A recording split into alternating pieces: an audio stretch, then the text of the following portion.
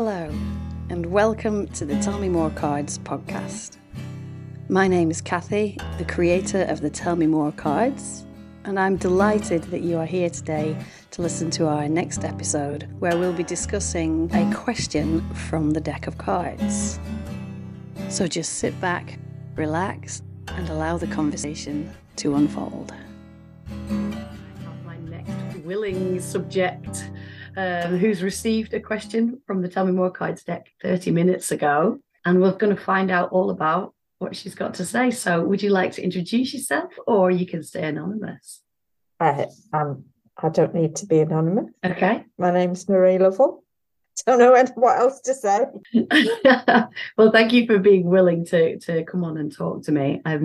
Your question is, what unusual things have you been inside? Yes, that is my question.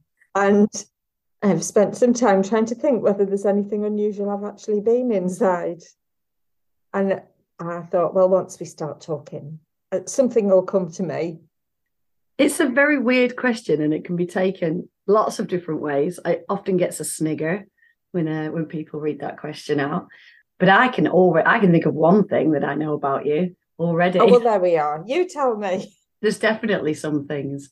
Am I right in thinking you've got a little camper van? I have. So there's one thing. Tell us about that. First time, maybe. Well, yes. So we were thinking about getting a camper van and trying to do a bit of research into it, and didn't have masses of money to spend. And my relationship with my hubby, Tony, many, many times this has happened, that we think about something and I do lots of research and read lots of stuff and go on blogs and weigh things up and write lists. And he basically doesn't even get a pin and stick it in a map. He just goes, oh, that's a good idea. And the number of times his decision has been right and mine's been wrong is astounding to me. And it feels very unfair. Very unfair.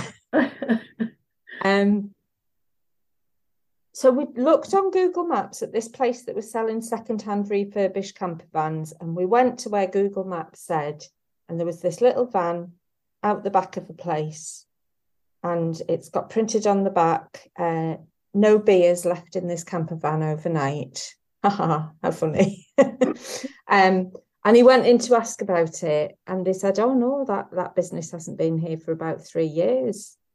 And it just happened to be an industrial unit completely unconnected to camper vans, but one of the men who worked there, really sadly, his brother had died and he was selling his brother's camper van. Oh, wow. Completely by chance had it parked outside and wanted to sell it. Like, he didn't say for sale on it or anything. Oh, wow.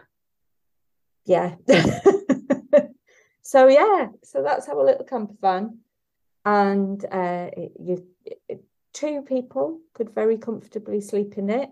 But unfortunately, we're always 2 people and now 4 dogs. So I could fill a podcast with why it's 4 dogs, but that's not really related to the question. Unless it's why have you been inside a relationship where you can never say no to anyone in your family? So it's our everyday vehicle, drive it all the time. It's less a camper van and more a van to sit and have cups of tea and do a bit of knitting and read a book. It's like a picnic van, if you will, but it is also so just in the last week I've used it to transport a coffin and 10 80-litre storage containers. I like your style. That's my kind of van, the one that can be a camper van, but also a very practical vehicle. But I have a big question mark over the coffin comment there. Yeah. Would you care to elaborate? So that's just Amdram. So of course it is. So it was a bit of theatre prop, was it? It was, yeah. I've got a friend who's written a film script, and we filmed it last Saturday. And so I was helping her edit yesterday. Oh, wow. And that's very much us not having a clue what we're doing, just learning what we can learn by YouTubing, or one of us learns something and helps someone else. Brilliant. So dare I say, did you get inside the coffin? Not on this occasion, but I have done in the past. So I knew it. There you go. So there's a very unusual thing. Not many people can say that when they're alive.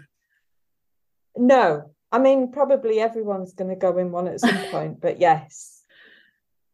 So I went inside the coffin. I think it was in lockdown. And I've got a friend who does, or had done, like night at the musicals at one of the theatres that I'm involved in. So in lockdown, everybody filmed themselves doing their bit, and then she very cleverly edited it together. Oh, wow. So we did the, I can't even remember the song now, but it's from the Addams Family musical. Yeah. And each of us dressed as a different character. And so I was being Grandma. And right. Yeah. So I got in it and put the lid on, and hubby started filming, and then I did the whole push the lid back and then sit up and flipping heck, that's brilliant. Oh my goodness, I don't think there's many people can say they've done that. And I'm also thinking that with all the Amdram you do, I bet you've been in some other pretty weird things on stages for theatrical effect. Yeah, that's true. When I come to think about it, I suppose I didn't count them because they're, it felt like cheating. Oh, no, cheat away, please. The limit is only your imagination. So I've been inside a cake, but I would have to do cake with air quotes because it was made out of plywood and had loads of screws sticking in. So I had to crouch down for an entire scene in order to burst out of the top of it. Oh, my God. Oh. In a panto. And last summer it was a really funny scene, which probably won't sound funny when it's described, but it was like a comedy spoof of sort of a country house murder mystery thing, and I played Inspector Drake. Oh, great. And there was a bit where my sort of sidekick, Constable Plod, we had found a trapdoor behind the settee in the big country house. And so behind the settee, and the audience is over to my right. Yeah. And he goes, "I'm going in." And then he climbs out the front of the settee. Oh, yeah. So the audience all see it, but I'm still shouting down the trapdoor, and he's going, "It's another room, exactly like the one we were just in." And I'm going, "Well, I'm coming through," and climbed out of the settee. So you've been in a settee as well, a trap hole and a settee. Yes, there we are. Yeah, that's awesome. Yeah. I bet you got loads more of those, haven't you? Do you do a play every year, or is it twice a year? Yeah, so the main group that I'm mostly in would do a pantomime every January. Right. Because it's too much work to do it before Christmas. And then we usually do 2 what we call mid-year shows in the summer. Oh, great. Tech Box, there we are. Oh, there's another one. Not always performing.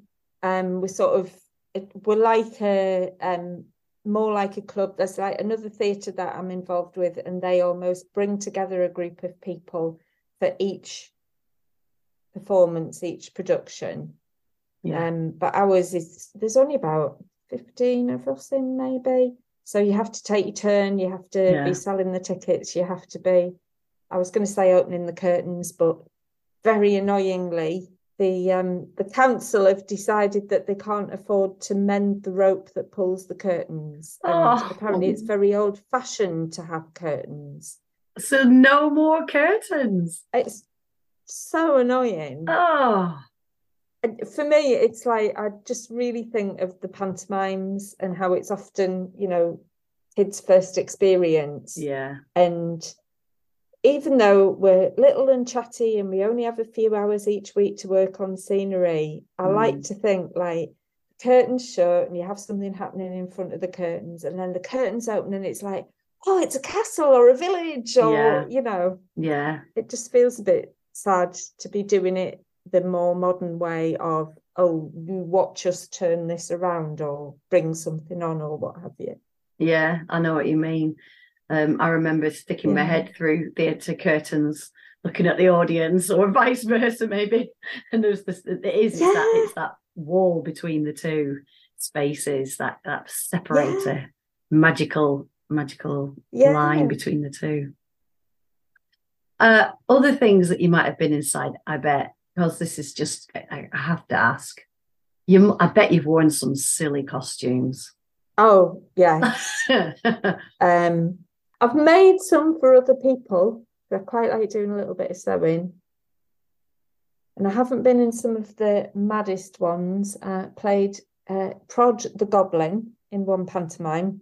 And I had, so I made myself a tunic out of hessian and like printed potatoes upside down on it. So it looked like a sack, you know, with holes for my head and arms. I don't think there's that many mad costumes that I've been in, really.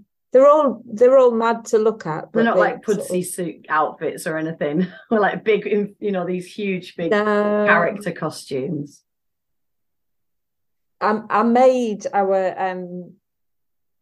it was originally the crocodile. Is it originally a crocodile? But then it's become a dragon and a Tyrannosaurus Rex in different productions over the years. I did think of another inside.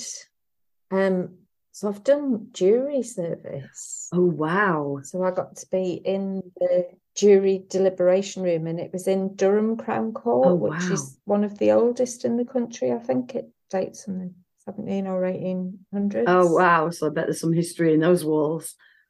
Yeah. Wow. And it's really funny because it's got like the modern stuff that it needs, but the building is obviously 200 or odd years old. Wow. And I think the door is original. And so it like was there for, I think, 2 weeks in the end. Oh, wow. And it was kind of like, you know, like the massive, like if we made a prop of a key. Yeah. It would be really big. Massive, chunky keys. And then I remember looking at one point, and the judge has got his wig and his gown and everything on, and he had Fitbit on.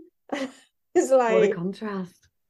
That's just weird. Oh, wow. And one of the solicitors, he had his laptop and he was sort of using it like you might hold a sheaf of notes, and it was scaring me because he sort of had it like this, and he was gesticulating with one hand. And I kept thinking he's going to drop it. And when he was standing up to present, he was using it to look at the notes on his laptop screen, and he had, you know, those cardboard file boxes that you get. He had like one of them up, like sideways upturned, not even upside down, and his laptop was like bouncing on the top of it. I swear I was listening seriously to everyone's testimony, but my eyes were taking all these things in at the same time. Theatrics, different kind of theatrics. Yeah. Wow. Very, very, you know, there's the stage, and then there was a point at which we all had to be taken out because they all had to have a conversation about something, about whether we could be told something. Oh, wow. So, you know, we were like shunted out of the auditorium while the actors talked about their lines, and then we were brought back in, and we couldn't be told the thing that he'd been about to say. Wow. Wow. How did you find it as an overall experience? It wasn't a lot of fun. No, it wasn't, and it stayed with me a bit, and yeah. And you know, because you can't talk about it when it's happening at all to anyone, which is a weird, because in life it's unusual to be forbidden to talk about something to anyone, isn't it? You know, even if you don't talk about shit, can I say shit? Even if you don't talk about it, you sort of know, oh, I could if I needed to, or if I wanted to. Yeah. But yeah. Wow. And then afterwards you can, but you sort of think, well, it's gone. But it was a bit think the first time anyone spoke to us as jurors, they said words to the effect of, I imagine when you were called for jury service, you thought something along the lines of, let it be anything other than a child being sexually abused. And I have to tell you that the case before you today is such a case. Oh, man. It was just like, oh God, wow. Yeah. Wow. Yeah. Well done for your serving your duty there and representing. Well, you don't have any choice, do you? God, yeah, flipping heck. Wow. But it was the building prompted by your question. It's made me think of the building and how also you sort of, so Durham Crown Court's got, I think, two, there may be another, but it's got two courtrooms within the building. And then this sort of central area with these stairs going up. And there was sort of all of this stuff in the court about what we could be told and what we couldn't be told. And evidently we found out after we'd reached a decision that that case had been in court previously and the jury had failed to reach a decision. Oh, wow. And in actual fact, we failed to reach a decision. Oh, wow. Oh, wow. As a group. But we didn't know that until afterwards. But that was one of the reasons, I think, why there was a bit like, well, can I say this and can I talk about that? And there was somebody who would have, like, if you were just trying to find out between what one person's telling you and another person's telling you, there was a third person there, you'd go, can I hear from you, please? But that person wasn't allowed to testify. Oh. So that person was like sitting in the gallery and we in fact asked, can we hear from them? And we were told, no, you can't hear from that person. Wow. So there was all of this sort of manufactured stuff. But then when we went out for our lunch break or arrived or went at the end of the day, there's one main door at the front. So all of the witnesses, the defendant, their family and us are walking in and out next to each other, and like you would come out and they'd be standing there having a fag and talking about it all, and you're walking right next to them. My God. And thinking, well, they all know who I am, and that just seemed really weird. Yeah, that is mad, isn't it? Flipping heck.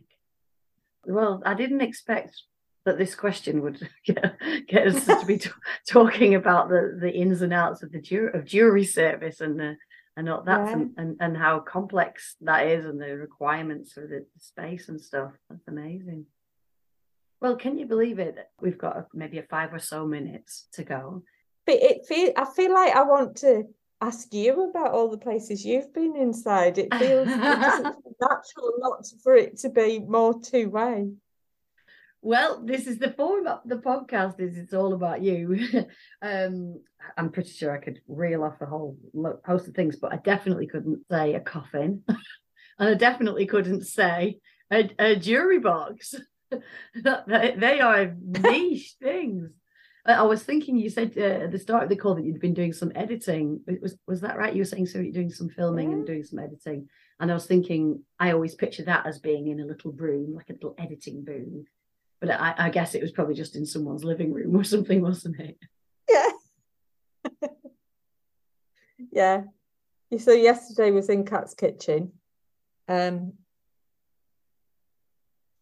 I was imparting to her my massive wisdom gleaned by editing a film. Like, I want to say I made, but we made it as a group, but it was, I directed it last year and I'd written the script with a friend. So so we were just sitting in her kitchen. So that's maybe doesn't qualify for unusual things to be inside then, does it? Is any of your productions, your video productions, online available as it were? Yeah, we haven't made, so Remembrance Night is the film that we made last year, and I haven't made that publicly available yet because it's still so this was a whole thing. So I saw Tees Valley International Film Festival advertised, and I thought, oh, we've wanted to make Remembrance Night. We've done it as a stage, but we've wanted to make it a film. We'll make it and enter it. And in my mind, for some reason, I was thinking about, when you make, well, I don't, but people make jam and enter it in the country fair or bread or something. Yeah. And so I got in touch with the guy and he gave me loads of advice. We made the film and we entered it and we went to watch it. And everyone was like professional filmmakers. Nobody else was just like a group of mates having a go. That's so But he cool. was lovely and he really appreciated us supporting him. That's brilliant. So it got screened. Yeah. And that was just so exciting. But when we went to enter, there's a thing where like there's hundreds of film festivals all around the world, and I didn't even know that. So any that have got like amateur categories or no budget categories, I've entered a few of them just to see what happens. Brilliant. So for them, you have to usually not have it publicly available yet. So it will be in, once we get Kat's film made, then we'll sort of just let Remembrance Night be public and put hers in a few festivals. And then have this new one. Yeah. Wow, that's cool. That's so good. Great. Oh, well, I look forward to seeing some of it one day. Hopefully you'll share it. Because we are both in the Facebook group, the Deep Questions UK Facebook group. So perhaps in the future that'll come up in a question on our online group. And you maybe drop us a little link there so that we can have a watch. Yeah. That's brilliant. You said I think, am I right? Well, you said you've got 4 dogs at the moment. Some of those are puppies, right? Yeah. It's a sad, happy sort of story. Oh, is it? Oh. A friend of my son's had this dog mated and was going to sell her puppies to make money. And then he had some difficulties. He was homeless, so the pregnant dog was homeless just before Christmas. So we thought she can come to us, have her pups. We'll find good homes for her and all the pup. Of course, she'd not been there 5 minutes before. It was like, I really love her. And then she had 7 pups. And in the first week, 6 of them died. Oh, my God. Oh. Just, the vet said, this just happens sometimes. You couldn't put a finger on what was wrong. They weren't gaining weight. And then we tried to bottle feed them. And then they were aspirating the milk and dying because we essentially drowned them. And oh, God. I know. I'm like, we drowned puppies, but it was like, I'm not laughing. It's just no, I know.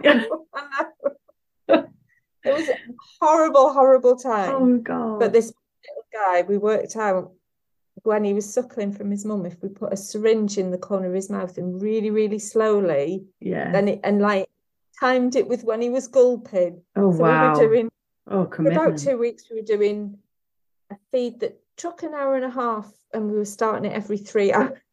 Oh, just that is commitment. Well, but because you've got no choice, have you? What are you going to do? Oh, when you've got a little tiny 1 week old puppy that needs your assistance. Literally like fitted in the palm of my hand. And now he's like this, and he's boisterous and full of life. And that's amazing. What a skill. Well done. Oh, well. But raising that thing. Oh, what's he called? Inky. I like it. He's got like 3. He was white when he was born with these 3 black spots and black ears. And now he's like, they call it roan. He's like a really interesting, like his undercoat is mostly black and then a white overcoat, but he's still got these spots. Oh, and it cute. Wasn't a thought out name. It was just how can we tell these puppies apart so we can weigh them and know, which one had a feed when. And I just thought he's like somebody flicked an ink pen at him and he's got these 3 dots. But, we never, we couldn't, I don't know. We keep on saying, we'll just see how it goes, because the plan was always to find a good home for him. But I think, you've bonded now, fully bonded. Yeah. Oh, how lovely. Right, we're going to wind up now, and I'm just going to challenge you to think of one last unusual thing that you've been inside. Like, just cast your mind out there, thinking as left field as you possibly can. Well, now I'm thinking of hundreds. So I was brought up on a fire station. Okay. So I was in fire engines, playing in fire engines as a kid. Through that with my dad, I've been inside a salt mine. Brilliant. And I've spent hours in the last few months inside a dog whelping crate with a head torch and my glasses on so that I could get myself angled. You see, it just sometimes takes a while for those answers to trickle through, doesn't it? But I bet you think of loads more as well after this chat. It was another one. There's another one. But still, Kathy. Yeah, we'll be in the club now that keeps emailing Kathy things that she's like, I only wanted to know last week. I don't want you to keep telling me for the next 3 years. I think I've been inside something unusual today. Oh dear. Oh dear. Oh, well, that's been a really interesting, vibrant conversation that's taken us through all sorts, the gauntlet, the emotions, the laughter, some really tough subject matters. But it's been really, really lovely to share this conversation with you, Marie, and I'm so grateful for you being willing to do this and showing up. Oh, it's lovely. It's been a lot of fun. Thank you. I'll see you online, no doubt, soon. And till then, thank you so much and goodbye. Bye.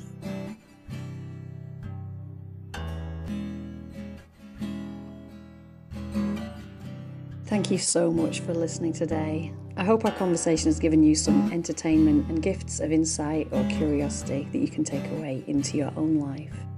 If you want to know more about the various Tell Me More card decks available, please go to www.tellmemorecards.co.uk and you can email me from there with any other comments or questions too. Thanks for listening.